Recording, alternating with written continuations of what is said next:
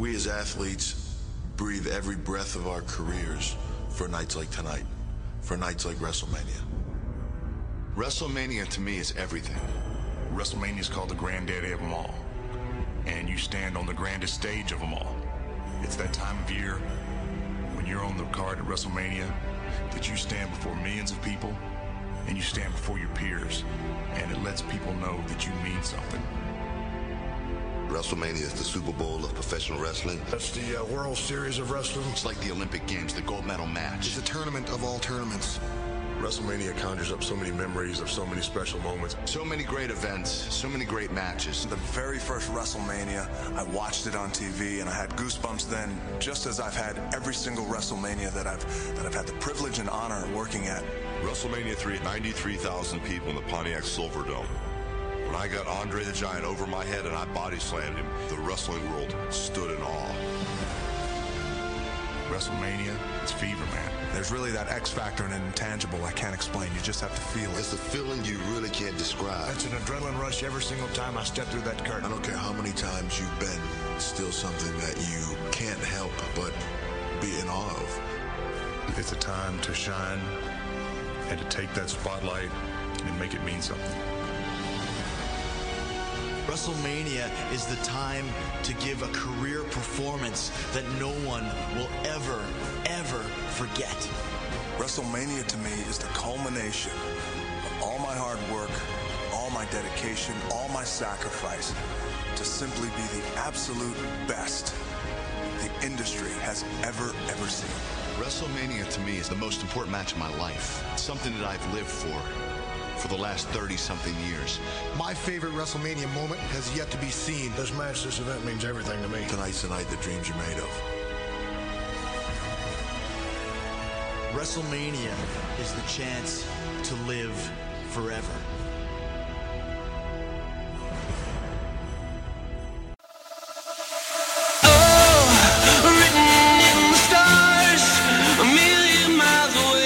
Bentrovati amici di Zona Wrestling, puntata numero 16 del Zona Wrestling Radio Show. Io sono Luca Grandi, con me Giovanni.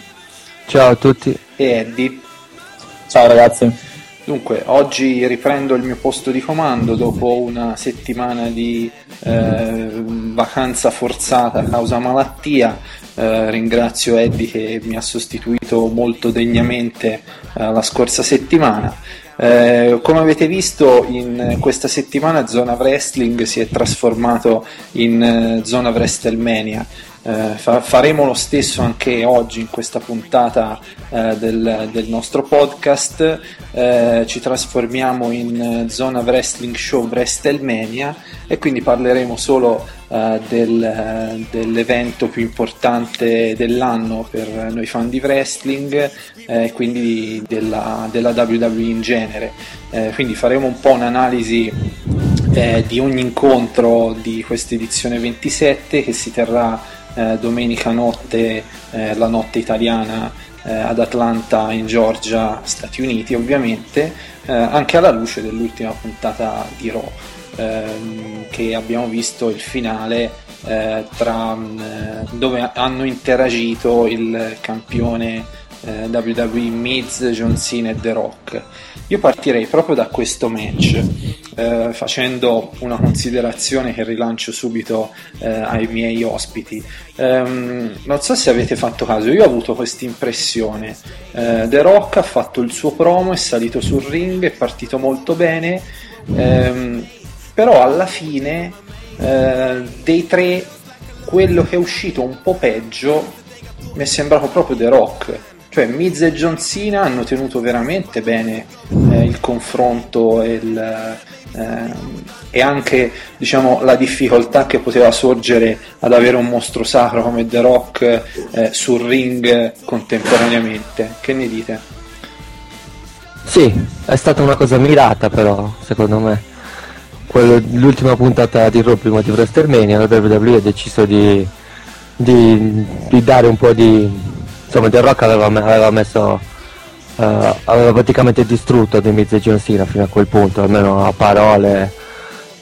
Quest'ultima puntata la WWE ha deciso di dare anche un po' di spazio o meglio di dare un po' di importanza anche agli altri, di cercare di farli passare per grandi stelle quali sono, in modo da pareggiare un po' i conti di The Rock in vista della resa dei conti a WrestleMania, che ormai è palese che ci sarà, anche perché The Rock da quando è tornato mi ha dato quasi l'impressione, anche coi commenti su Twitter, di essere tornato per fare l'host di WrestleMania e poi di essersi quasi, non dico rinnamorato, perché non penso che abbia mai perso la passione per il wrestling, però gli sia quasi tornata la voglia di tornare a lottare, perché anche i commenti su Twitter sono stati abbastanza graduali, no? All'inizio diceva sono contento qua, potrei tornare a lottare, però altri impegni. Ora invece negli ultimi commenti, cioè, è quasi come se ci avesse preso gusto. Infatti negli ultimi commenti ha detto io sono prontissimo a tornare sul ring, quindi francamente me lo auguro, come anche perché molti. Se ci avete fatto caso, inizialmente nella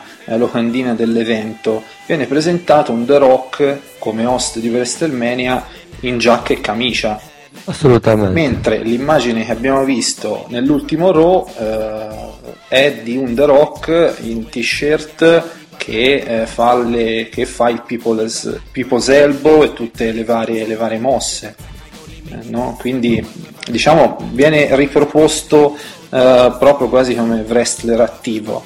Sì, ma soprattutto che si prende insomma, che viene attaccato da The Miz e Alexander, e poi che si prende le few, una few presa equivale a come minimo una vendetta, quindi non è come, che so, una stunner, fai la stunner e vai via, ti sei preso il tuo momento. Qua ci sono dei conti da regolare, diciamo, no? Sì, secondo te, Eddie, quella notizia che diceva The Rock, in cui mi sembra in un'intervista, forse in una televisione o addirittura alla conferenza stampa di WrestleMania a New York City, diceva mi piacerebbe ritornare a lottare, ce lo aspettiamo entro il 2011 o ormai sicuramente sarà in prospettiva 2012 a Miami, WrestleMania 28? Allora, se non mi ricordo male, era un'intervista a una TV americana. Secondo me il progetto The Rock host di WrestleMania è nato come progetto a sé, poi la WWE e The Rock così bonariamente, secondo me, hanno detto vediamo come va, vediamo che reazione avremo dal pubblico, se c'è l'interesse di rivedere The Rock sul ring. La reazione l'abbiamo vista tutti, The Rock è ancora osannato in qualsiasi tipo di arena e fa ancora quella grandissima presa sul pubblico, perché è veramente una leggenda di questo sport entertainment, perché la WWE vuole che si chiami sport entertainment, ricordiamocelo, ma chi se ne frega, sì. Allora diciamo wrestling, dai. Ecco. A me piace sport entertainment, però devo dirvi la verità, non lo vedo così in maniera disgraziata come dite voi. No, ma neanche io, però dico wrestling, sì, diciamo. È più sciolto. Certo, se vado dal fornaio sotto casa e gli dico io scrivo su un sito di sport entertainment, non lo capisce bene, questo sicuro. Certo. E stavo dicendo, questa reazione c'è stata, questo interesse per la faida, diciamo, tra lui e John Cena è già alle stelle.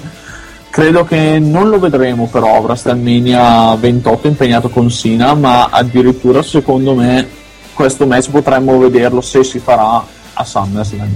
Dico questo perché ripeto, John Cena impegnato a WrestleMania 28 contro Undertaker sarebbe l'avversario perfetto per lui, per il 20-0 o per l'unico che potrebbe interrompere la streak. Giovanni, stavi dicendo? Stavo dicendo che io a SummerSlam invece vedrei benissimo un The Rock contro The Miz.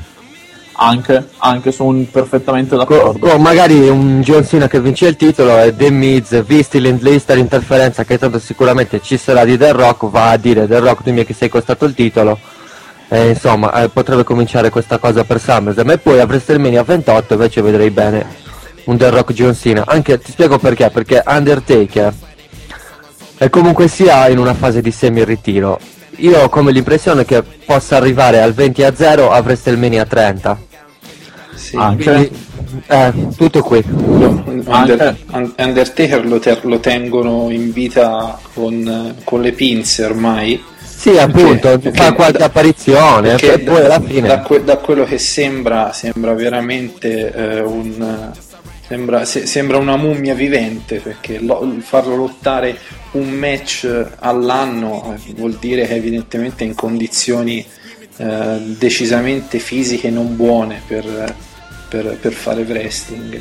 Comunque, rimanendo sempre in tema di quello che sembra sia il main event di WrestleMania 27, Miz John Cena, una considerazione che abbiamo fatto anche in altre occasioni, sembra che comunque Miz sia quello che alla fine dei tre, o comunque dei due tra John Cena, è quello che al momento ci ha guadagnato di più. Ha guadagnato in termini di credibilità, ha guadagnato in termini di presa sul pubblico. È significativo come la maggior parte della promozione negli Stati Uniti, nei programmi televisivi, la facciano fare a Miz invece che a John Cena. Sì, beh, il campione WWE mi sembra anche giusto, ma soprattutto ci ha guadagnato perché è stato inserito in una faida che poteva tranquillamente essere una faida, cioè che è una faida fra due generazioni distinte del wrestling. Comunque poteva essere tranquillamente una faida 1 contro 1. Il fatto che la WWE ha inserito The Miz significa prima di tutto che credono in lui, e lui ha dimostrato di poter essere, se non proprio all'altezza, però comunque sia, di poter rimanere sul ring con loro e di poter diventare una superstar grande quanto loro. Ma soprattutto ci ha guadagnato perché, ripeto, con due grandi stelle così a confronto, e lui in mezzo alla faida, alla storyline, a una storyline che, come già detto, poteva tranquillamente essere un 1 contro 1, è stata una bella prova, secondo me superata in pieno. Può anche uscire sconfitto da WrestleMania, ma comunque ne uscirà comunque rinforzato. Poi riguardo a questo match, diciamo, anche noi in redazione ci siamo un po' divisi sul pronostico. Non è così scontato che esca uno o l'altro vincitore, quindi diciamo è stata creata la giusta alchimia per essere un main event di WrestleMania. Io personalmente vedo Miz favorito. No, secondo me vince John Cena. Bene, è quello che dicevo, ci siamo proprio divisi, separati. Dico Miz perché se vogliono lanciarlo alla grandissima, questa è l'occasione giusta. Infatti io ho pronosticato una faida con The Rock per un match a SummerSlam. Quindi io sono d'accordo con entrambi, e infatti prima non vale. Io volevo prima riallacciarmi, ma Luca oggi mi sta rubando la scena, vendicare della puntata precedente. No, in ottica match a SummerSlam e del 20-0 Undertaker a WrestleMania 30 sarebbe l'ideale proporre The Rock contro Miz prima e in seguito The Rock contro John Cena, come era stato, se non mi ricordo male, in una delle ultime apparizioni di The Rock, che fece un mini stint in cui andò contro, se non mi ricordo male, grandissimi nomi nel giro di 3 mesi. Nel 2013. Esatto, ecco, non mi ricordavo bene l'anno. Nel 2003 fece a No Way Out, a febbraio fece il rematch con Hulk Hogan, esatto. da heel.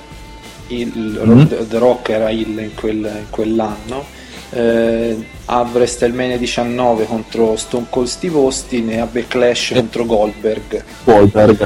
Esatto. Lo usarono pesantemente, non per lanciare facce nuove, ma per vendere pay-per-view sostanzialmente. Sì. Cioè, per Dream Match.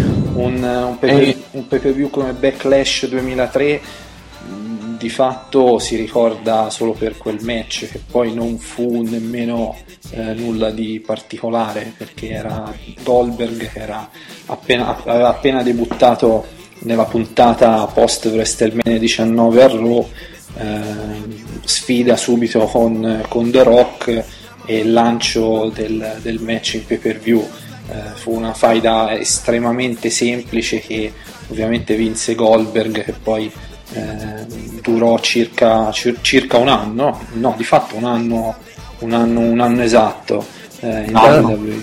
Tra l'altro era un periodo che c'era abbastanza bisogno di vendere pay per view, perché le idee dei booker erano di fare storyline tipo Billy Gunn contro Jamie Noble per una lotta contro Ray Wilson, quindi sì, capire il livello. Decisamente era il periodo in cui soprattutto Raw non offriva un grande spettacolo. C'era SmackDown invece con Kurt Angle, Brock Lesnar, Undertaker, Big Show, era molto molto meglio, molto molto molto superiore, ed era il periodo in cui c'era Triple H campione mondiale, ma era quel Triple H un po' non in eccezionale forma fisica, anzi tendeva a infortunarsi molto spesso e a fare dei match poco belli. Ci ricordiamo la famosa faida con Scott Steiner, un po' colpa no, di ma tutti perché è già la terza settimana consecutiva che me la ricordi, non me la ricordare più. Ma io ogni tanto, siccome ho il gusto dell'orrido, me la voglio ricordare. Mi prendo il DVD di No Way Out 2003 non per vedere The Rock Hogan, ma per vedere Scott Steiner che boccia le mosse con Triple H. Mamma mia, che brutta cosa. A proposito di Triple H, andiamo un po' subito a parlare all'altro capo e piatto forte dello show, Undertaker Triple H. Non dico niente, io per il momento lascio parola a Eddie, se no mi accusa che gli rubo la scena. No, ma dai, stavo scherzando, ci mancherebbe.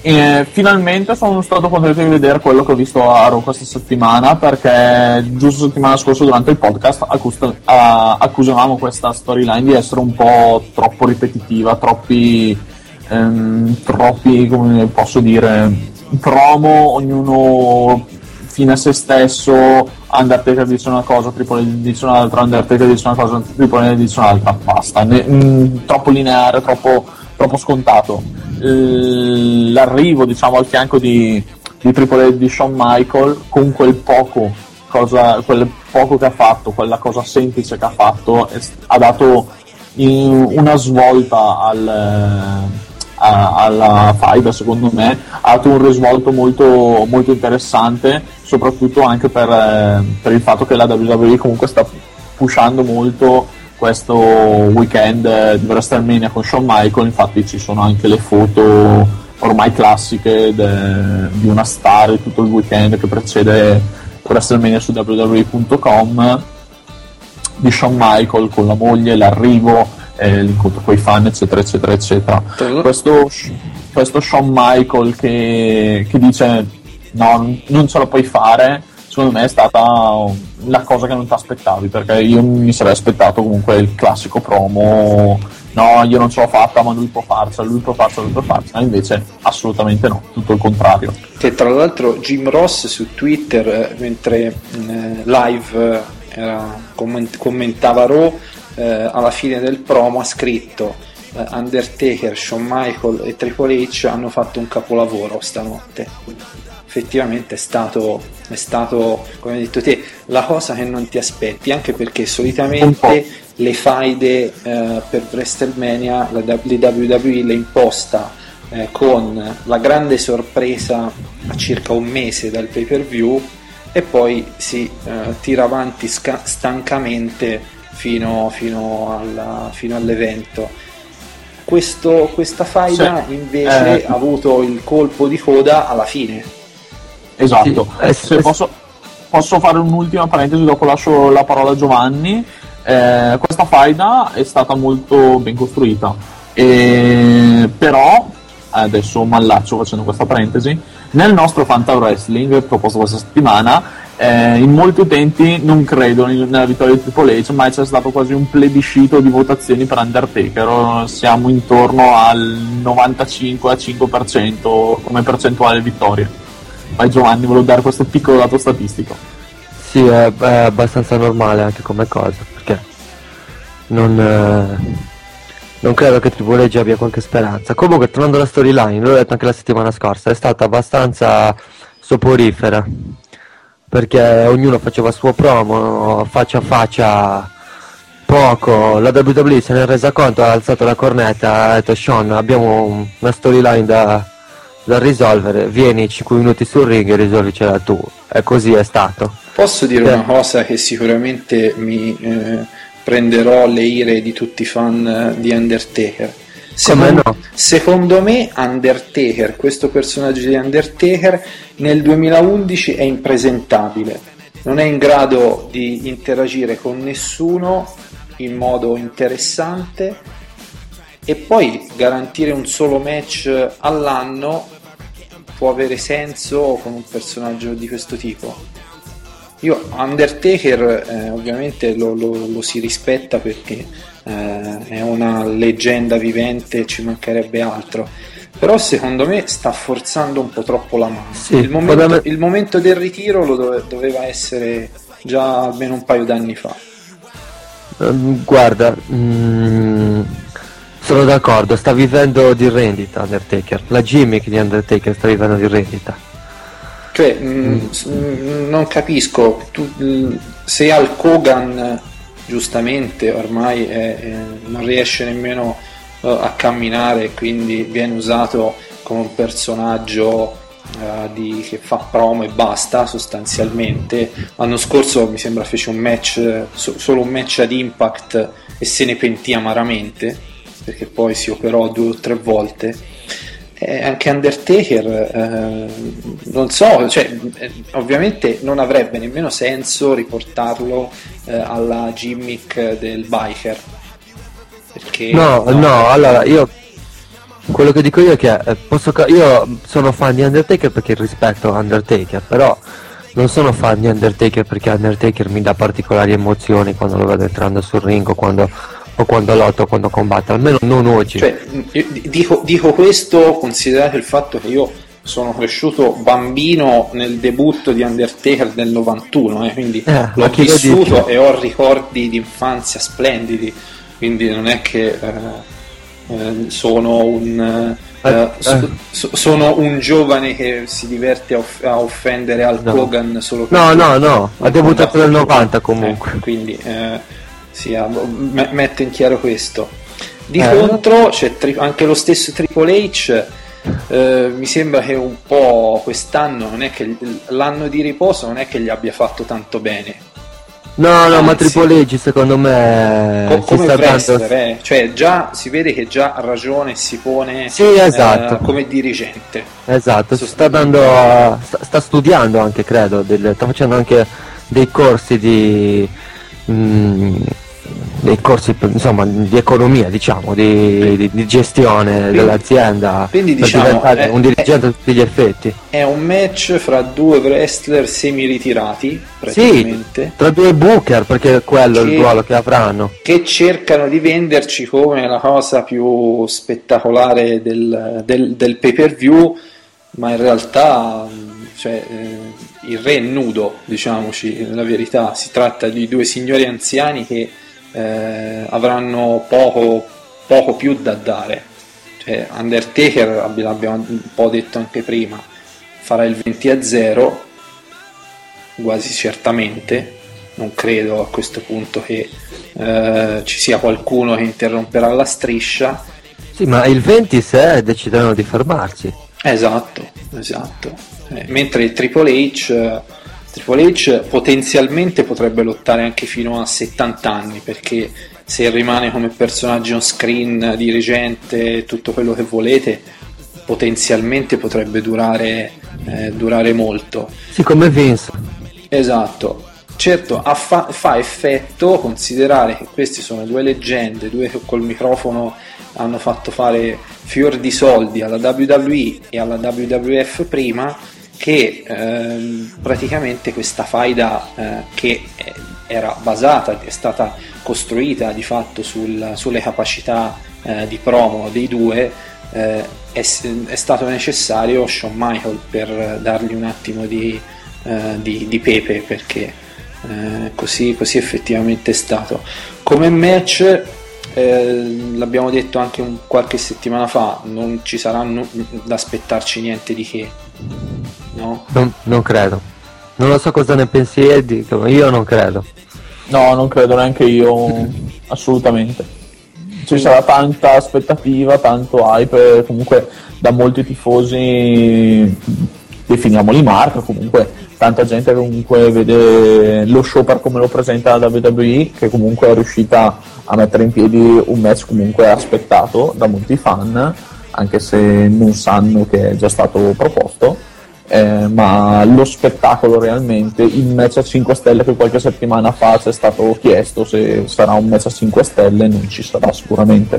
Tanta aspettativa, tanta voglia di vederlo, ma non dico delusione, però un match come molti altri abbiamo visto interpretare questi due protagonisti. Ma secondo voi fra tutta la card c'è un match che può essere definito e raggiungere le 5 stelle di valutazione? Edge Alberto Del Rio, sì, forse farlo. Dipende Edge in che condizioni fisiche è. Potrebbero farlo anche CM Punk e Randy Orton. CM Punk sì, Randy Orton già un po' meno. Allora, a WrestleMania non ha mai brillato Randy Orton. Però non è che abbia mai avuto avversari come CM Punk a livello tecnico. Io escluderei sia uno che l'altro invece, perché nella valutazione 5 stelle ricordiamoci anche che c'è molto sia la costruzione che l'aspettativa, e sinceramente Randy Orton CM Punk sì, lo aspetto, ma lo vedo proprio come quello che è un match da mid card in questa WrestleMania. Anche a livello di aspettative punto molto di più su The Miz e John Cena, che però non daranno quell'acuto sul ring. Ma io non ne sarei così sicuro. Secondo me John Cena è un buon worker, sì, sta imparando. Potrebbe anche uscire un match discreto, buono ma non ottimo. Ma sicuramente non si arriverà ai livelli di Shawn Michaels, Undertaker o di Brock Lesnar, Kurt Angle, però io ho paura che quest'anno il match di punta bellissimo non ci sarà. Cioè saranno dei buoni match che magari raggiungeranno l'8 di valutazione, perché saranno intensi, ben bucati, costruiti bene, però non ci sarà un momento da 9 o da 10 quest'anno, io credo. Se non ci saranno sorprese. Io mi aspetto molto da Sheamus e Daniel Bryan invece, non per passare da mega fan di Bryan come in molti adesso si professano nel web. Io mi aspetto molto da questo match perché su Bryan possiamo mettere la mano sul fuoco e Sheamus ci ha dimostrato di essere in grado di fare grandi cose. Ricordiamo anche i bellissimi match nella faida con John Morrison. Sì, sono d'accordo anche su questo, sono d'accordo. Sono tutte e due dal punto di vista tecnico, uno è ipertecnico, uno è buono, anche più che buono come tecnica di base, quindi secondo me possono costruire un bel match, sicuramente se gli danno il giusto minutaggio possono costruire un bel match.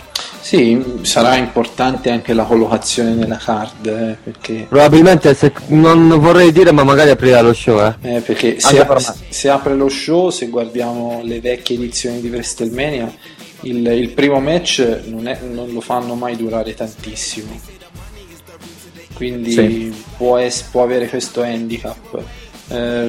Sheamus Daniel Bryan, chi vince? Sheamus. Se la draft lottery fosse fra 1 o 2 settimane direi Daniel Bryan, però siccome la draft lottery sarà fra molto tempo dico Sheamus. Sì, anche perché ecco, dopo aver fatto praticamente il record negativo del 2011 per quanto riguarda il numero delle sconfitte, sarà anche il caso che lo vogliano un attimino dargli una vittoria di prestigio, insomma, a questo Sheamus. Tanto Daniel Bryan sì, è un fantastico wrestler, però in WWE farà una carriera paragonabile forse a quelle di Benoit o di Eddie Guerrero, nel senso, se riuscirà a vincere un titolo mondiale nella sua carriera sarà grasso che cola, come si dice, quindi non c'è una fretta di doverlo tenere nella parte alta della card, del roster, a stretto giro, insomma, ecco, in questo periodo, quindi Sheamus sembrerebbe leggermente favorito tra i due. Non ho capito bene invece il guazzabuglio che hanno fatto aggiungendo Santino Marella e Vladimir Kozlov. Diciamo che nel match dovevano esserci Kofi Kingston e Christian, solo che alla fine hanno detto Christian se lo mettiamo lì rischia di fare confusione, non c'entra molto con la fight e serve al match fra Edge e Alberto Del Rio, quindi hanno deciso di togliere Christian e mettere Santino Marella e Vladimir Kozlov, anche perché a quanto sembra vogliono dargli un premio, no? Una presenza a WrestleMania per il lavoro che hanno fatto, comunque sia di comedy. Comunque se era scontato prima la vittoria del Decor, a questo punto siamo quasi a livello di Undertaker Triple H. Ma io non lo so, io non credo. Guarda, io come pronostico ho messo il team di Big Show, perché nell'era PG nella quale siamo, il comedy di Santino Marella, Kane, Big Show, Vladimir Kozlov, tutte queste cose, la Corre gli hanno dato le cinture, gli hanno creato un piccolo status, potrà vendicarsi in futuro, non ne sarei così sicuro. Io penso che vincano Big Show e gli altri, e Company, o al limite qualche squalifica, qualcosa. No, vincono i face a man bassa. Ma io no, su questo credo invece. No, i nostri pronostici, lo so perché ieri li ho messi, ho allegato io la preview, sono quasi tutti sul core, saremmo stati 2 o 3 a pronosticare. Pensate, cari amici che ci ascoltate, che fortuna, su tutta la redazione io ho trovato gli unici 2 che mi sono andati contro. Pensate un po' che fortuna che ho avuto. Io dico The Core perché hanno tutte le cinture, cioè hanno fatto vincere la cintura a Barrett intercontinentale, hanno dato le cinture di coppia. Secondo me stanno facendo quello che non hanno avuto il coraggio di fare con la Nexus di CM Punk a SmackDown, cioè col fatto che ora si apre una parentesi sullo show di SmackDown e non strettamente legata a WrestleMania, però io ho avuto l'impressione che con CM Punk e la sua Nexus alla fine dei conti hanno avuto un po' paura e non si sono fidati di fare una Road to WrestleMania con 4 ragazzotti. Ma direi che se dovevano fare qualcosa con la Nexus in vista di WrestleMania avrebbero dovuto farla con Wade Barrett.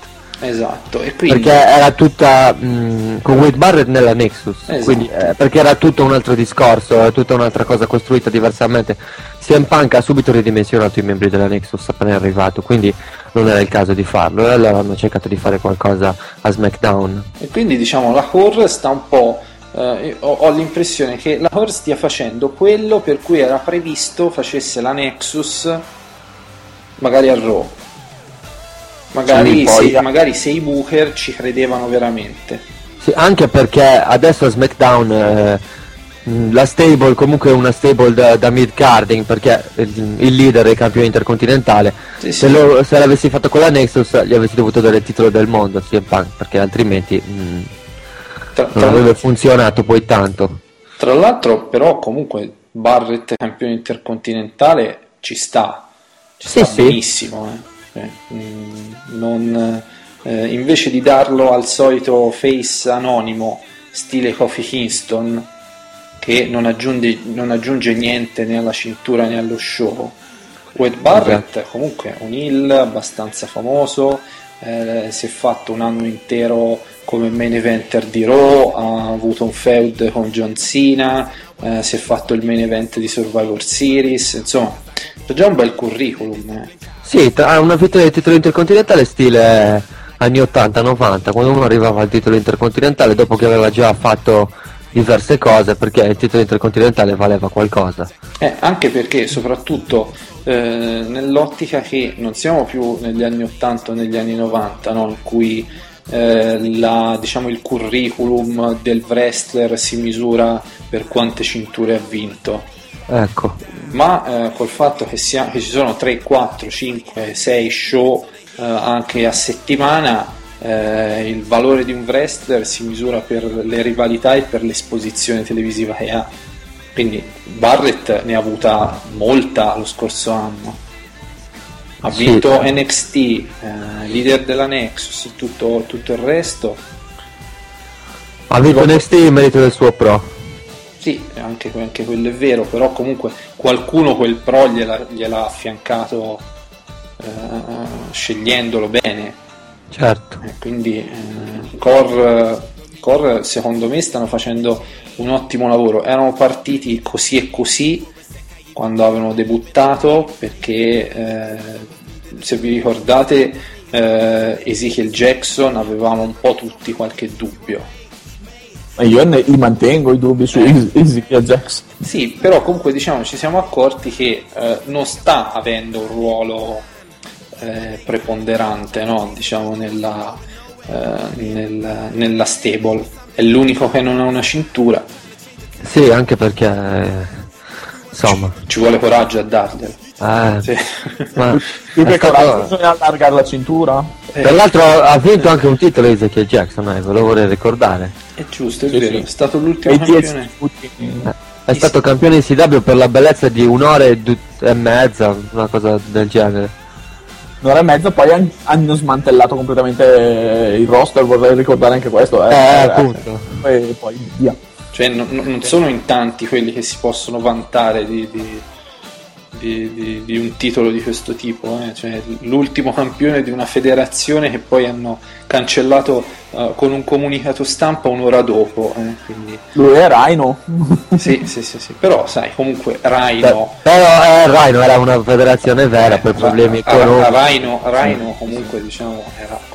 Poi tra l'altro quel Rhino lì non era malaccio, Vorrei ricordare che Rhino si è anche fregato con la cintura che la WWE ogni tanto gli richiede indietro, ma che lui non ha mai ammesso di avere. Esatto. Ha smarrito nei suoi armadi. Che poi storia. Se vi ricordate fece anche un angle a Impact Rhino forse un paio d'anni fa, in cui diceva ora brucerò la cintura ECW, non mostrandola mai, la teneva in una busta chiusa, ha fatto quest'angolo in cui bruciava la cintura ICW dicendo la WWE sostanzialmente ha profanato il nome della ICW facendo quello schifo di show che sta proponendo, e non aveva tutti i torti. Però quel Rhino del 2001 non era poi così malvagio, paragonabile all'Ezekiel Jackson di oggi. No, ma nemmeno il Rhino di oggi è paragonabile all'Ezekiel Jackson di oggi, secondo me. Sì, quello senz'altro. Comunque diciamo che Ezekiel Jackson probabilmente è lì per fare un po' da tappabuchi. Sì, il classico bodyguard della stable. A proposito sempre di Rhino o Rhino direi che ne abbiamo detto abbastanza. Riguardo a un altro match della card, Re Mysterio Cody Rhodes, Eddie, secondo te vince Re Mysterio a mani basse anche in questa occasione, anche quest'anno, oppure è la volta buona che usano Mysterio per lanciare qualcuno? All'inizio della faida ho pensato seriamente, ho detto vabbè, hanno trovato qualcuno a far battere il Mysterio, almeno tutti i bambini sono contenti, esultiamo, vendiamo un po' di maschere e via. Però mi ha convinto sempre di più questo nuovo personaggio di Rhodes, è veramente, lo sta portando in scena veramente bene. Mi ha sorpreso, ne abbiamo parlato anche settimana scorsa, è veramente molto molto bello, è veramente molto interpretato molto bene proprio.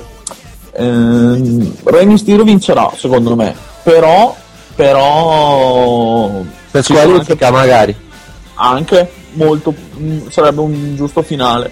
Cody Rhodes secondo me si è ritagliato un ottimo spazio in questo SmackDown, questa prova gli permetterà in futuro di accedere al prossimo livello per la sua carriera, avanzare, trovare degli spazi, perché veramente ha saputo dimostrare tanto. Non escluderei comunque la vittoria di Rhodes. In definitiva un match che inizia faida, perciò la WWE può far vincere Mysterio anche in seguito, e è un ottimo personaggio. Non escluderei la vittoria di Rhodes. Il Re Mysterio parte sempre vantaggiato, però non ha il 100% di possibilità questa volta se la gioca è veramente dura. Secondo me i Booker hanno cambiato idea più volte su questo match. Secondo me attualmente parte Re Mysterio avanti, però di poco. Sì, diciamo che è il classico match in cui dipende un po' l'equilibrio e l'andamento che vogliono dare i Booker all'intero show. Dipenderà molto in che collocazione della card viene messo, cioè se viene prima il match tra Big Show, Kane eccetera eccetera e vincono i face, ci potrebbe stare che vinca Cody Rhodes.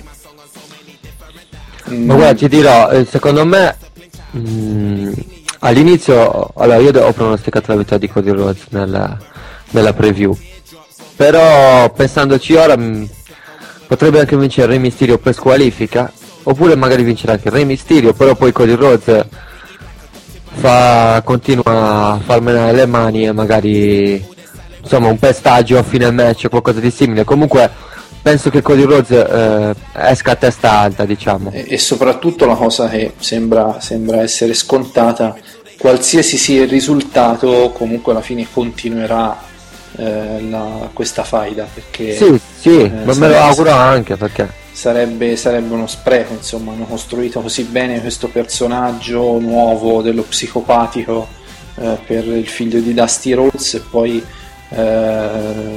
sarebbe un peccato, no? Lasciarlo un po' cadere, anche perché poi il pay-per-view, quello successivo, non c'è tanto spazio per costruire nuovi match, quindi sarà quasi inevitabile. Io nel mio pronostico ho dato Re Mysterio. Io credo che penso in questo modo: sarebbe giusto far vincere Cody Rhodes, perché sarebbe una bella affermazione, però solitamente a WrestleMania la WWE non fa vincere il wrestler che lo merita di più, ma fa vincere il wrestler che ha più preso sul pubblico. Ad esempio, faccio un esempio: nel 2005 tra Undertaker e Randy Orton avrebbe meritato la vittoria Randy Orton, perché erano giovani, in rampa di lancio, eccetera eccetera. Vinse Undertaker perché c'era il discorso della streak, c'era il discorso del fatto che comunque è un nome famoso e quindi a WrestleMania lo devi far vincere. Quindi ho dato il mio voto al Re Mysterio un po' a malincuore, sapendo che probabilmente vincerà lui, anche se non se lo merita, diciamo così. Concordo pienamente. Scorrendo nella card, andiamo un po' a un altro match che sembrerebbe scontatissimo, quello tra John Morrison, Trish Stratus, Snooki contro le Leycool e Dolph Ziggler. Anche qui credo, Giovanni, la maggior parte di noi redattori abbia dato il voto al team dei face. Tutti. Posso chiudere il discorso in un secondo? Mm-hmm. Allora, siamo attualmente in 38 iscritti al Fanta Wrestling, sì. Non ce n'è uno che ha votato per le Leycool vincenti, perciò chiuderei il discorso sulla scontatezza del match. Quindi direi che, ecco, insomma, dal punto di vista del risultato non stiamo nemmeno qui a parlarne, perché è la classico match in cui c'è il VIP e quindi non lo puoi far perdere. O al massimo, se vi ricordate, WrestleMania 25, quando ci partecipò nell'angle tra Chris Jericho e Mickey Rourke. Alla fine il match lo vinse Chris Jericho, però diciamo che alla fine Mickey Rourke entrò nel ring, gli dette un pugno e quindi uscì lui, diciamo, vincitore fra quel confronto che poi c'era stato in televisione, via internet, eccetera eccetera. Qui invece, con la diretta partecipazione della protagonista di Jersey Shore sembra, è certa la sua vittoria, quindi poi soprattutto anche il fatto che c'è Trish Stratus, la fanno rientrare, la fanno perdere, non credo. Tra l'altro mi sono documentato sul Jersey Shore. Vedi, bravissimo. Ho scoperto che il Grande Fratello a confronto è un'opera della Scala. Sì, quindi, quindi, con tanto il livello del Grande Fratello possiamo immaginarci a che punto sia questo Jersey Shore. Appunto, praticamente vengono selezionati nelle migliori università le menti più fine, più intelligenti degli Stati Uniti per metterle lì, guarda. In pratica nel documentarmi ho sprecato 10 minuti della mia vita che non mi restituirà mai più nessuno. Sono bei momenti. Luca, tu hai dimenticato di dire una cosa. Cioè, seleziona in tutte le università i bidelli con l'intelligenza peggiore, non gli universitari. No, effettivamente. E poi tra l'altro l'avevo detto anche nell'altro podcast, ma si tratta di tutti i protagonisti sono di origine italiana, quindi noi italiani facciamo ancora la nostra bella figura in giro per il mondo, grazie a questi signori. Comunque, al di là di questo, questa Snooki, per quanto possa sembrare una follia solo pensarlo, negli Stati Uniti è popolarissima. Questa va sulle copertine di Rolling Stone, va su MTV, è una dei personaggi più popolari al momento negli Stati Uniti, quindi brava la WWE che è riuscita a coinvolgerla addirittura in un match. Un'ottima mossa di marketing. È come se in Italia imitassero, non lo so, la vincitrice di Amici, punto di domanda. Credo di sì, penso sia con tutto il rispetto, grandissima popolarità, ma non equivale a grandissima qualità. No, anche perché diciamo comunque la WWE, per quanto riguarda i VIP, non è che gliene frega molto che siano famosi in tutto il mondo. Loro sono molto orientati sul mercato americano, cioè Snooki è popolare negli Stati Uniti, se in Ucraina nessuno sa chi sia, alla WWE non gli frega niente e quindi tira avanti per la sua strada. Comunque vedremo, questo sarà anche questo, credo Snooki farà la conclusione, farà il pin e buonanotte sull'Aila come al solito. Povera Laila. E così si concluderà questo match. Ho lasciato gli ultimi due punti della card, che sono uno il match per il titolo di SmackDown, Edge e Alberto Del Rio, e l'altro Jerry Lawler e Michael Cole. Di questo volevo parlare ora. Diciamo che probabilmente è stata la costruzione, la storyline più interessante. Ogni settimana c'era qualcosa di nuovo di tutta la road to WrestleMania, quella fra Lawler e Cole. È stata la storyline forse più costruita, cioè quella migliore di tutte, diciamo, quella con più dettagli, fatta con più attenzione.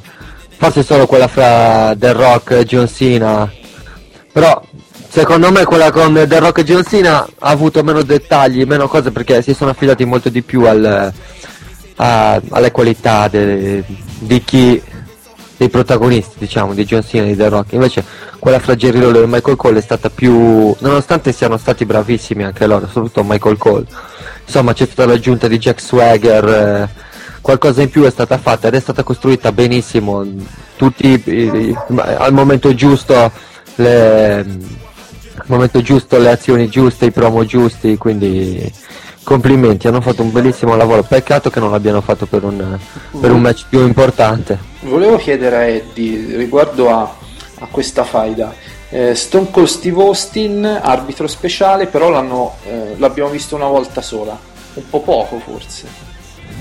Ma secondo me l'hanno messo lì proprio solo ed esclusivamente per avere un richiamo veloce, semplice a quello che poi sta il suo show dal giorno successivo, cioè Tough Enough. Sì, l'hanno aggiunto, però non è che l'hanno neanche pushato o richiamato chissà quanto, anche nelle settimane successive alla firma del contratto.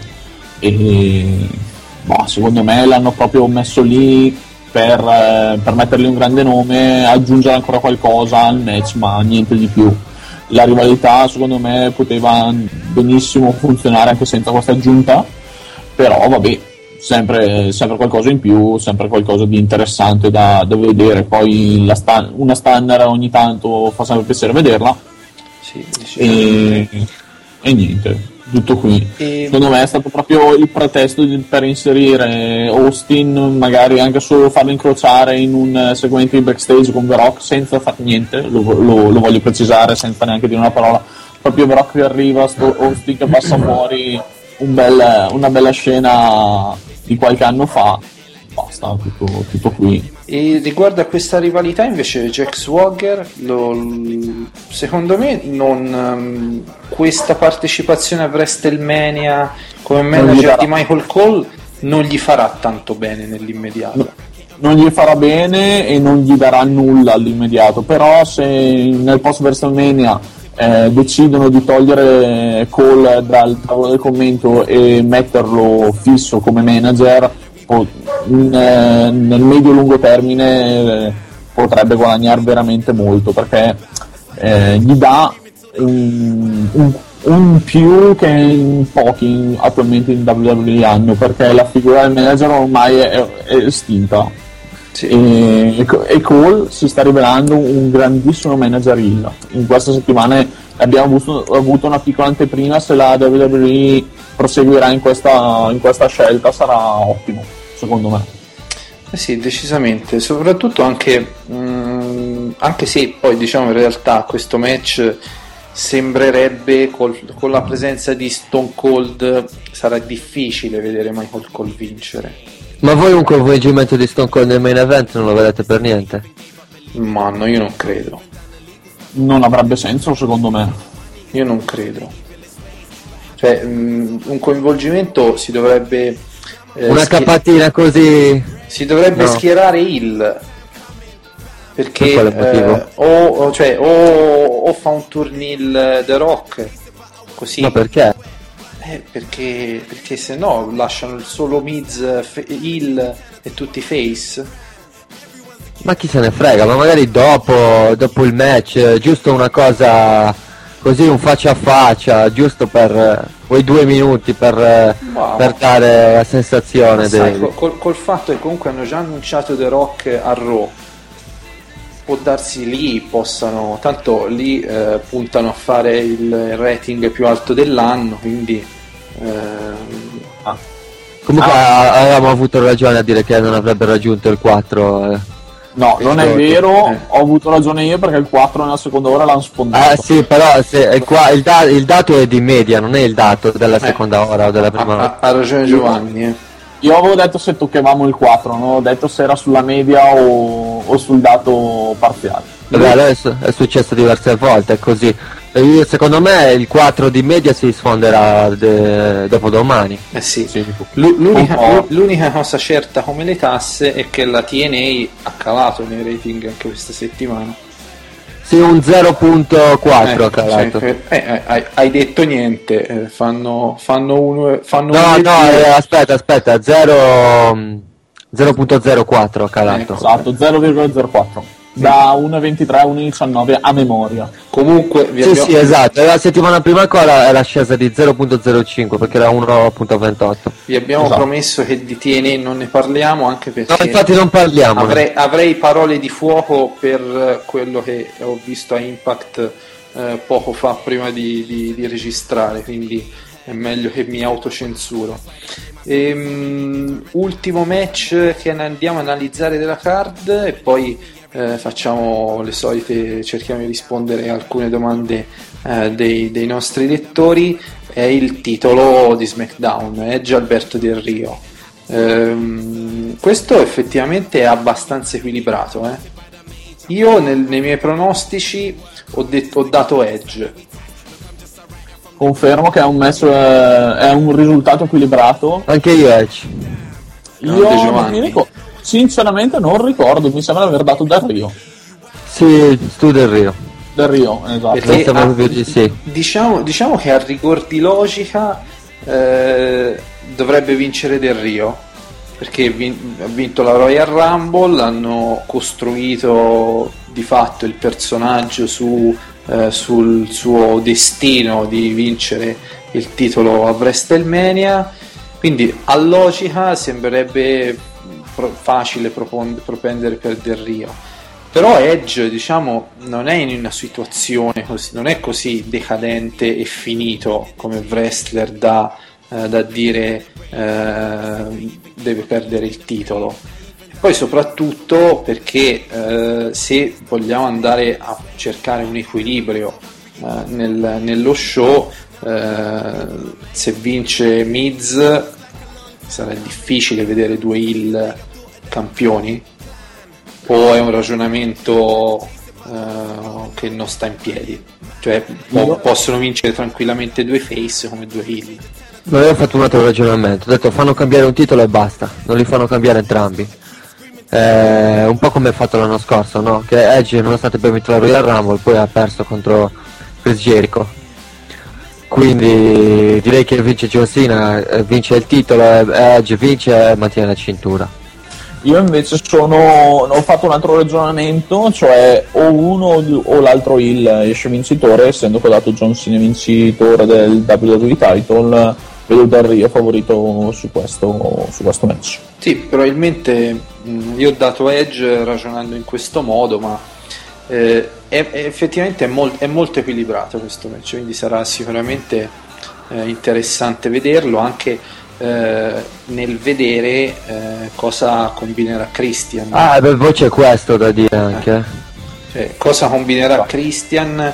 Leggendo su internet sembrerebbe scontato che turni heel e faccia vincere il titolo a Del Rio. A Extreme Rules. Esatto. Cioè che già il match di WrestleMania magari per un'incomprensione, magari per qualcosa sia Christian al lago della bilancia, perché credo Brodus Clay non penso che abbia che lo usino come elemento importante. Ma a quel punto poi dovrebbe vincere Del Rio. Sì, certo. Sì, è quello che dicevo. Eventualmente sembrerebbe quello che si ipotizza in giro questa cosa. Sicuramente qualcosa dovrà fare, perché altrimenti non lo mettevano come accompagnatore di Edge. E direi. Quindi sarà un po' lui, credo, il lago della bilancia del risultato finale. Questa rivalità, se vi ricordate, un po' se ne parlava circa un mese fa, alla fine di febbraio, dicevamo sì, però questa rivalità, nonostante sia stata annunciata praticamente dal dopo dalla vittoria della Royal Rumble di Del Rio, si diceva a Edge lo stanno usando un po' troppo contro Dolph Ziggler. In realtà poi bisogna dire che la vittoria, che diciamo questa faida si è evoluta molto bene in quest'ultimo mese. Concordo. Un'altra faida costruita bene. Cioè, quest'anno la costruzione alcuni l'hanno criticata, ma io credo che sia stata una delle migliori degli ultimi anni. E a differenza dell'ultimo, ma io sono sicuro ho molte più aspettative Io le persone che hanno criticato la costruzione di questa WrestleMania vorrei sapere di quante WrestleMania hanno assistito alla costruzione. Ma sì, senza perché criticare questa costruzione di WrestleMania? Cioè, neanche il WrestleMania 17 aveva avuto una costruzione simile, eppure guardate che pay-per-view è uscito fuori. No, effettivamente meglio di così per quanto riguarda i match di fascia alta. l'unica critica che puoi muovere è Undertaker Triple H, se proprio vuoi stare a cercare il pelo nell'uovo, però anche, allo stesso tempo puoi dire Undertaker Triple H, che hanno fatto centinaia di match, che si sono sfidate decine di volte in pay per view, cosa gli fai fare di nuovo? Quindi sostanzialmente come costruzione è buona. Sì, oltre a quello puoi anche dire cosa metti di nuovo alla faida di Undertaker che deve mantenere la streak. Esatto. Siamo sempre lì, cioè con Shawn Michaels potevi fare un discorso diverso, specialmente il secondo anno, perché voleva la sua rivincita, ma quest'anno siamo sempre lì. Sì, e soprattutto anche un match come ad esempio Cody Rhodes Re Mysterio, no? Ne abbiamo parlato, che è un match da mid-low card, comunque ha avuto una costruzione notevole.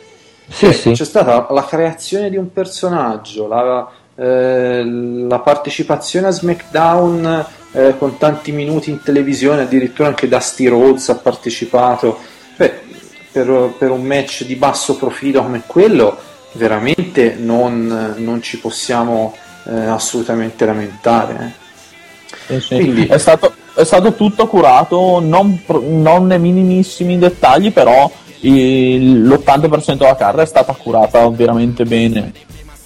Io invece un difetto che troverei alla costruzione, diciamo che non c'è molta storia dietro il match tra Sheamus e Brian, però è proprio trovare il pelo dell'uomo. Sì, anche perché non c'è il tempo per costruire esatto. tutti, ma comunque sia lo camuffi col match titolato e via. Sì. Infatti, allora abbiamo passato in rassegna match. Scusa se ti interrompo, Luca, due parole sui grandi assenti non le vogliamo dire? Kofi Kingston e Drew McIntyre.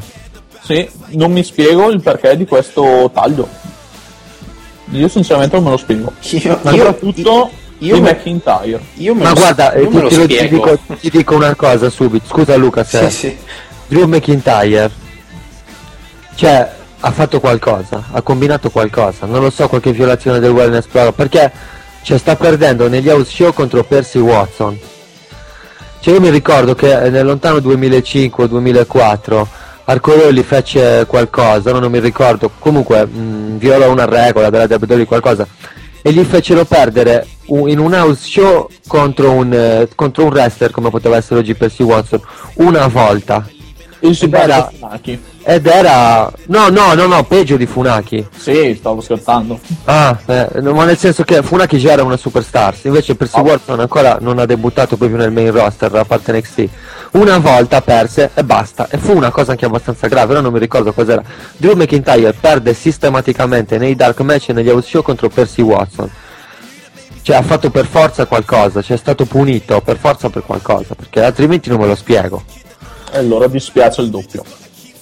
Vabbè, io sì, su questo probabilmente è vero, però comunque qualcuno fuori lo devi fare, fuori dalla card intendo, quindi Kofi Kingston che stia fuori non credo sia uno scandalo, dai, cioè ci può stare. Se conti che ci sono Santino Marella, Vladimir Kozlov, eccetera eccetera. Sì, però ecco, già non ti dico che è uno scandalo. Già Santino Marella aggiunge il lato comedy. Ma Kofi Kingston sì, ma il lato comedy di Santino Marella lo puoi dimostrare anche con un segmento semplice, senza per forza un match.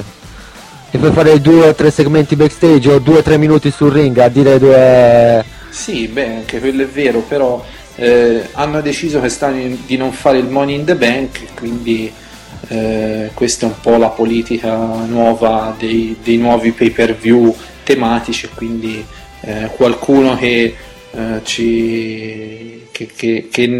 diciamo perde da questo lato ci deve essere. Kofi Kingston è sacrificabile, secondo me. Sì, non che la cosa mi dispiace, perché io non è che Kofi Kingston sia un suo grande fan, anzi Drew McIntyre lo vedo, Drew McIntyre mi dispiace. Fa effetto perché se si pensa che lo scorso anno era tra i favoriti del Money in the Bank addirittura.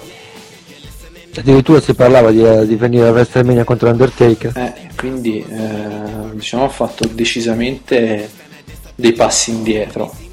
Allora, visto che abbiamo, come dicevo, passato in rassegna tutta la card, io farei un riassuntone generale. Sì. Io vi dico i match e voi mi date un pronostico secco.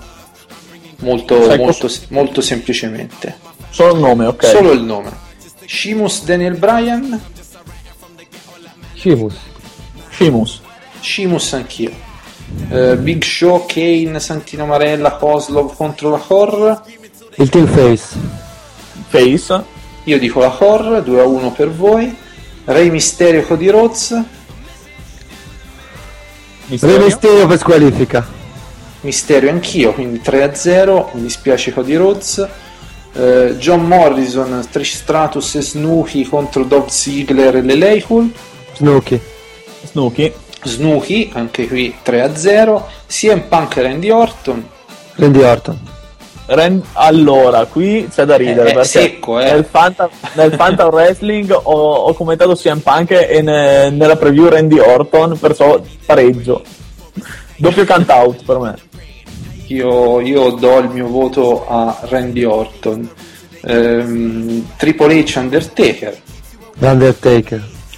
Undertaker ovviamente. Edge Alberto Del Rio. Edge 2-1 per Edge. Alla fine vincerà Del Rio in realtà. Jerry Lawler, Michael Cole. Lawler ovviamente. E il main event Miz John Cena con The Rock nell'aria, diciamo. John Cena Vince John Cena. Io do l'1 a Miz, così fa il punto della bandiera. Quindi sperando di vedere Miz con la cintura che conclude il pay per view, utopia totale, figuriamoci se capiterà mai. Prima di passare alle domande dei lettori, volevo lasciare 2 minuti a Eddie che ci fa un po' il recap di come è andata la prima tornata, non ovviamente nei risultati perché non ne sappiamo, ma riguardo alla vostra partecipazione, riguardo a questo nuovo progetto che Zona Wrestling ha lanciato ufficialmente questa settimana, se non dico una cavolata. Allora noi avevamo Zona Wrestling Bet. Ok. Allora, Zona Wrestling Bet è un progetto di Fanta Wrestling del sito. Abbiamo già fatto una piccola giornata Elimination Chamber, ma era semplicemente una prova per controllare il regolamento che è stato stravolto in un mese ed è stato riscritto da me e alle Vitra.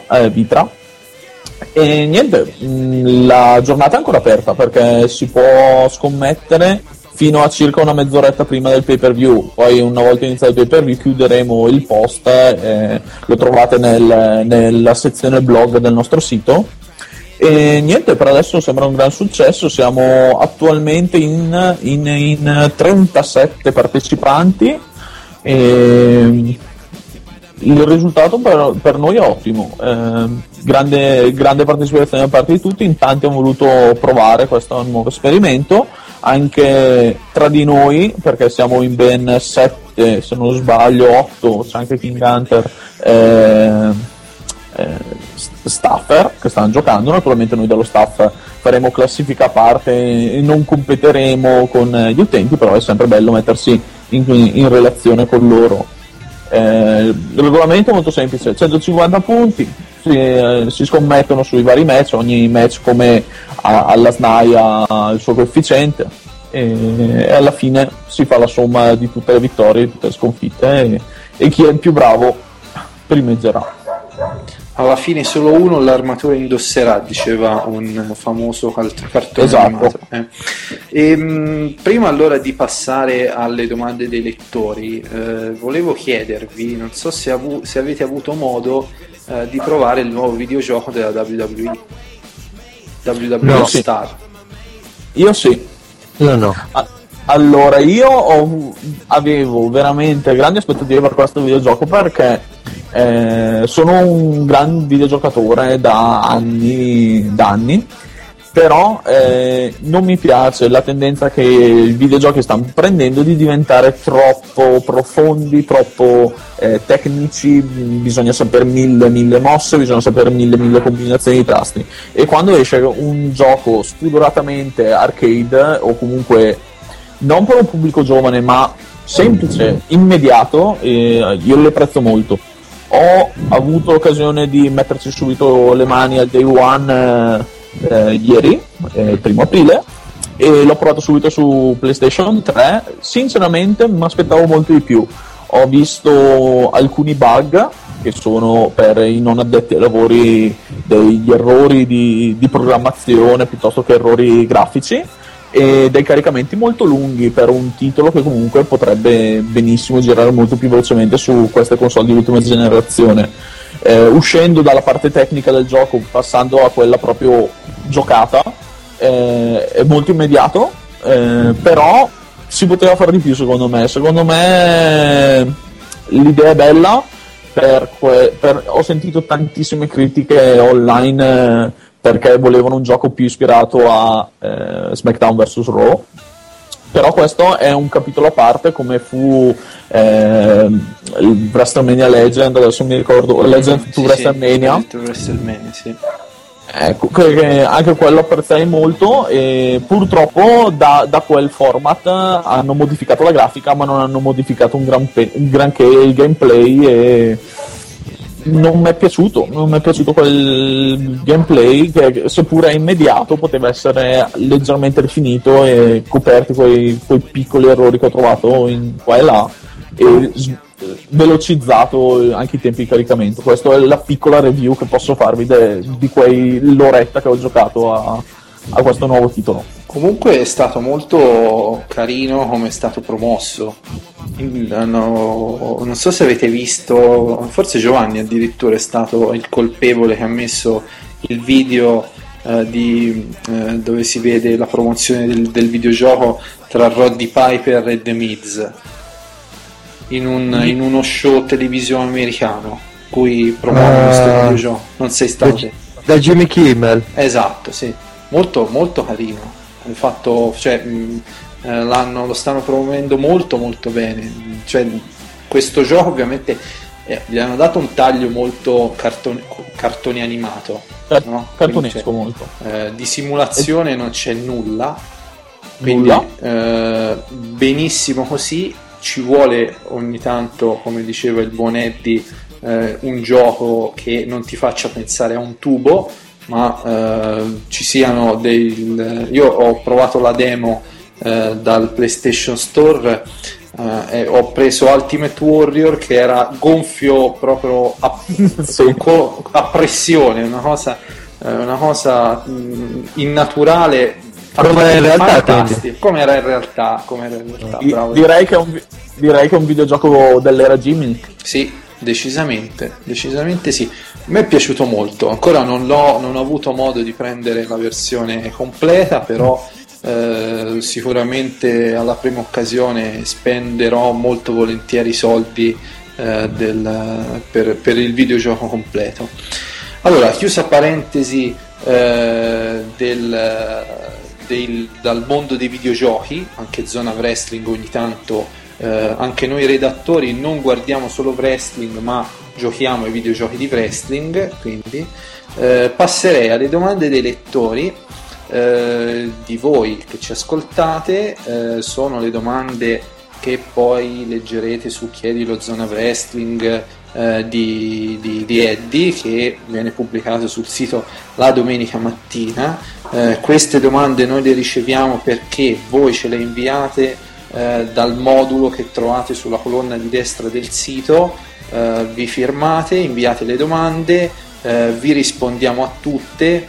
Le dovete inviare entro il sabato alle 12, altrimenti poi sarete spostati alla settimana successiva. Allora, io ne ho scelte, quante ne ho scelto? 1, 2, 3, 4, 5, 6, molte oggi. 7 addirittura.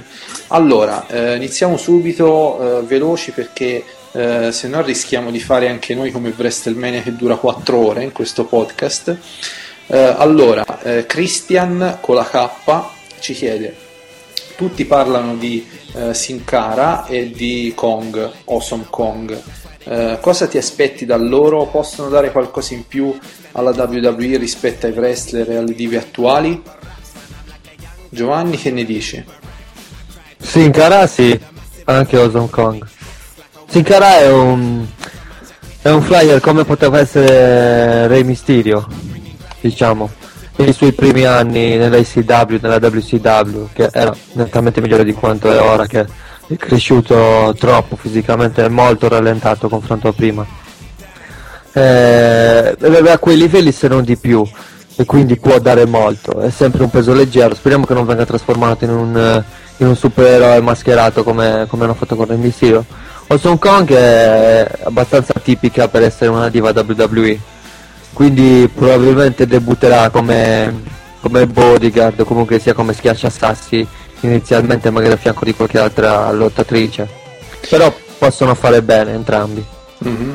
Sì, poi tra l'altro Sin Cara lo vedremo lunedì a Raw, è stato annunciato il debutto, quindi caro Christian, sarà questione di pochi giorni, di poche ore per rendersi conto di cosa potrà dare alla WWE. Tra l'altro io non so, ma secondo voi perché gli hanno dato un nome di questo tipo?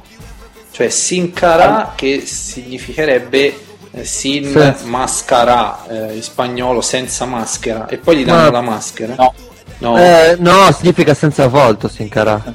Allora, posso? Intervengo. Allora, io ho sentito in queste settimane un ragazzo molto appassionato di puro e di lucha, che si occupa proprio per un altro sito, e vi annuncio anche che sta scrivendo per noi un piccolo articolo proprio sulle maschere presenti in WWE. Ah sì, capito. Esatto, e ho parlato con lui proprio di Sin Cara, dell'arrivo, la maschera, il nome, eccetera eccetera. Lui mi ha detto che lui ha dichiarato di aver scelto questo nome, cioè senza volto, in tributo a tutti quei wrestler mascherati. Cioè lui ha detto senza volto, cioè io ho la maschera, non mi vedrete tra virgolette mai in viso come molti wrestler mascherati da tradizione della lucha. Questo nome vuole essere proprio un tributo a tutti quei wrestler che combattono sul ring e cui il grande pubblico usanno la maschera ma non usanno il volto perché non lo vedono mai. Diciamo un po' ricamato, però il senso è questo. Infatti, per tenere fede a questa cosa, il nostro Giovanni ha pubblicato circa una 60 di foto di Sin Cara senza maschera. Perché proprio ormai sappiamo anche il codice fiscale e l'indirizzo di casa sua, grazie a Giovanni che ci pubblica tutto. Poi magari di Sin Cara ne parliamo la prossima settimana, che avrà fatto il suo debutto a Raw. Bruno invece ci chiede: quale sarebbe il tuo dream match fra un wrestler TNA ed uno WWE? Un dream match? Dream match secco, non me ne dite 54 perché... No, lascia la parola a Eddie, io nemmeno ci penso. Allora, calcolando che io nella risposta all'Orbreak ne ho già scritti 55 per l'esattezza, vabbè, se dovessi proprio dirne uno secco, Angle Daniels. Sono entrambi in TNA. Scusate, ho sbagliato perché nella risposta ho dato i nomi con i nomi originali, diciamo, perciò sarebbe Angle Bryan. Ecco. Che mi sono confuso. Giovanni? Io vi dico, sapete qual è il problema? Che tutti i wrestler tecnici che ci sono in TNA e in WWE si sono già affrontati nella Ring of Honor, Daniel Bryan, CM Punk, quindi dire, li ho visti tutti, capito? Quindi dire... Non copiarmi le risposte, No, ma come faccio a sapere? Non è ancora pubblicato. Però io ho scritto sarebbero tutti dei classici match della Ring of Honor. Appunto, quindi direi che Angle Bryan forse è quello più... mi piacerebbe di più anche a me, sì. Io, siccome sono vecchio dentro, uno Sting Undertaker non mi farebbe schifo. No. 10 anni fa. Piacerebbe anche a me, ma nelle condizioni in cui sono preferisco ricordarmeli dei grandi wrestler, dei grandi worker come erano prima, piuttosto che vederli insieme. Però purtroppo io sono vecchio, quindi non riesco a appassionarmi di questi giovani, quindi Sting Taker lo prenderei anche sulla sedia a rotelle, guarda. Non sarai tanto più vecchio di me. Tu di che anno sei? Dell'80? No, per questioni di privacy non te lo dico in diretta. Allora non è l'80, ma è ancora prima. sono dell'80, diciamo degli anni 80. Poi. Ho capito. E dunque, allora, Giuseppe invece ci chiede: vorrei sapere se tutte le voci che vedrebbero Batista ritornare alla WWE sono vere, e se una volta tornato lo rivedremo nel main event, visto quello che ha dato alla federazione dopo il suo addio. Posso dire la mia subito, poi vi lascio la parola. Secondo me Batista non lo rivedremo mai più. Concordo. Ma quali voci? Sì, vabbè, lascia perdere ora le voci, Giovanni, non ti stare a fregare. Sono quelle nella mente grandioso. Esatto. No, per non essermi perso qualcosa, sto qui. No, questo ragazzo penso che è lo stesso che ha commentato una nostra news pubblicata a gennaio in cui si faceva riferimento a non so se è lui, magari, però lui fa riferimento a delle news comunque uscite tempo fa. Il problema è che nello stesso frangente molte news sono uscite sul merito di Batista, alcune dicevano che voleva tornare, alcuni dicevano che si dava alle arti marziali miste, alcuni dicevano che si dava a Hollywood. Secondo me, come ho scritto anche nella rubrica, sono più attendibili quelle che affermano che lui stia puntando su Hollywood e in un ipotetico debutto nelle arti marziali miste, anche se questo mondo sembra averlo rigettato, perché non ci si inventa lottatore da un giorno all'altro, soprattutto all'età di Batista. Batista non è vecchissimo, però a 40 anni non ci si può inventare fighter, perché ricordiamo che Batista nel suo passato pre-WWE era un bodybuilder e non era un lottatore come poteva essere Lesnar. Dunque, allora passiamo subito alla domanda successiva. Il nostro amico che già ci aveva scritto, se non ricordo male, Eddie, la scorsa settimana, che ha cambiato nickname in nostro onore ed è passato da un nickname illeggibile e difficile ad uno ancora più complesso, e si firma Crotalo Randall Kate Orton, che ci chiede, stiamo scherzando, ovviamente sei libero di usare il nickname che preferisci, che futuro prospetti per Daniel Bryan nel post WrestleMania 27 e nel resto della sua carriera in WWE? Lascio la parola a Giovanni, visto che la risposta precedente era la sua e ho risposto io. No, figurati. È abbastanza difficile come domanda, perché dipende sempre da quello che la federazione vuole fare di lui.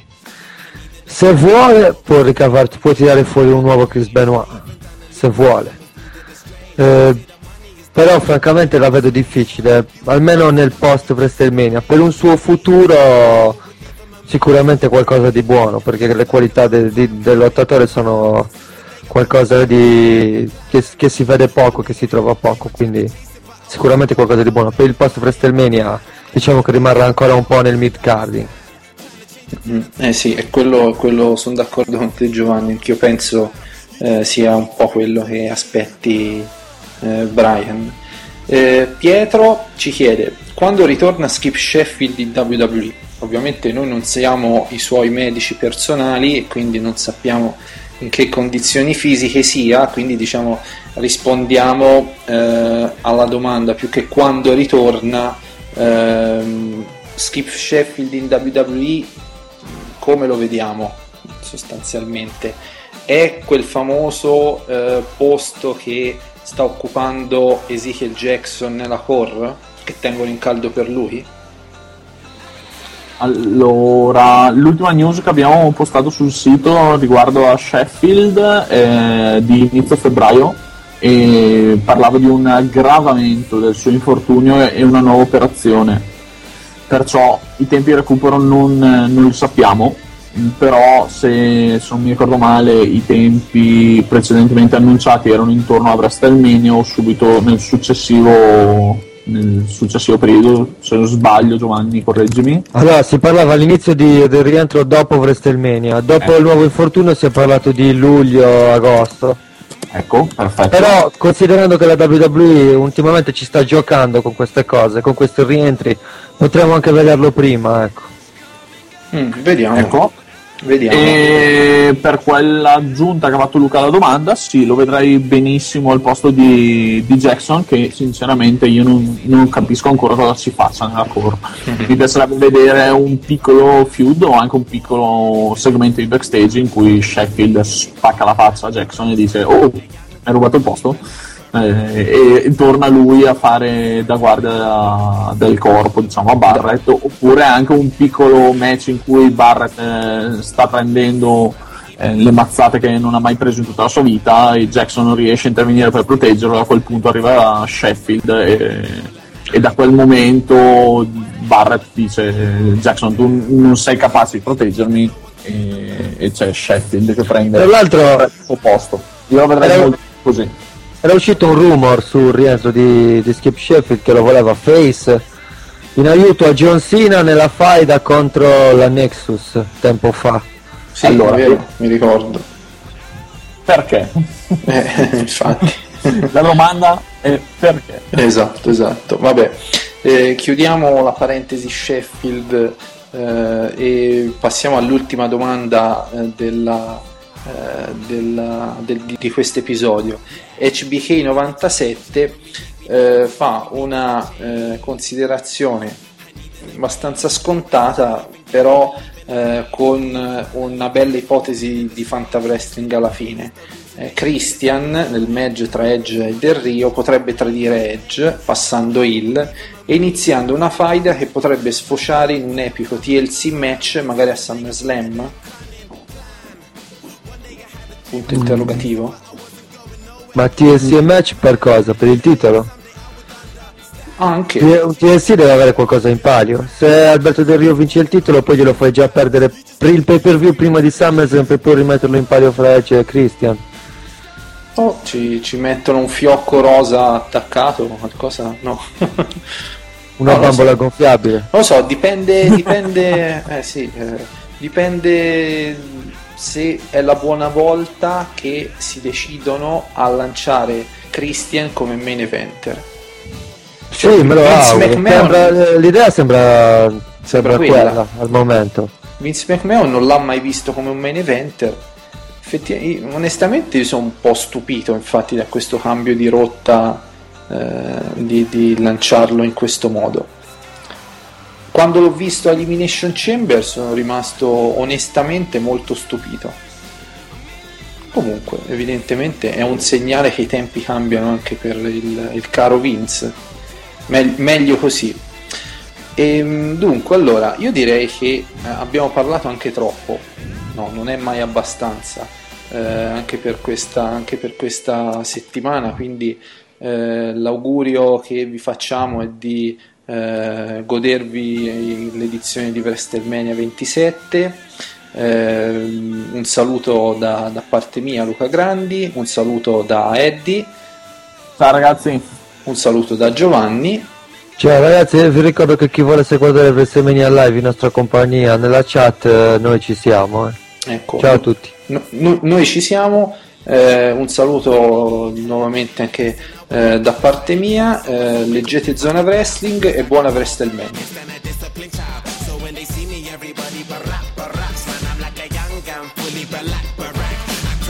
Drops over the massive attack. I only make hits like I work with a racket and back. Look at my jacket and hat, so damn berserk, so down to earth. I'm bringing gravity back, adopted by the major. I want my family back. People work hard just to get all their salary tax. Look, I'm just a writer from the ghetto like Mallory Black.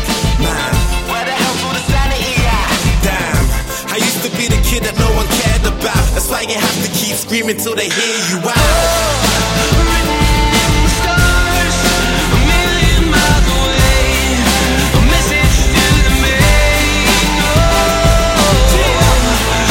Seasons come and go, but I will never change.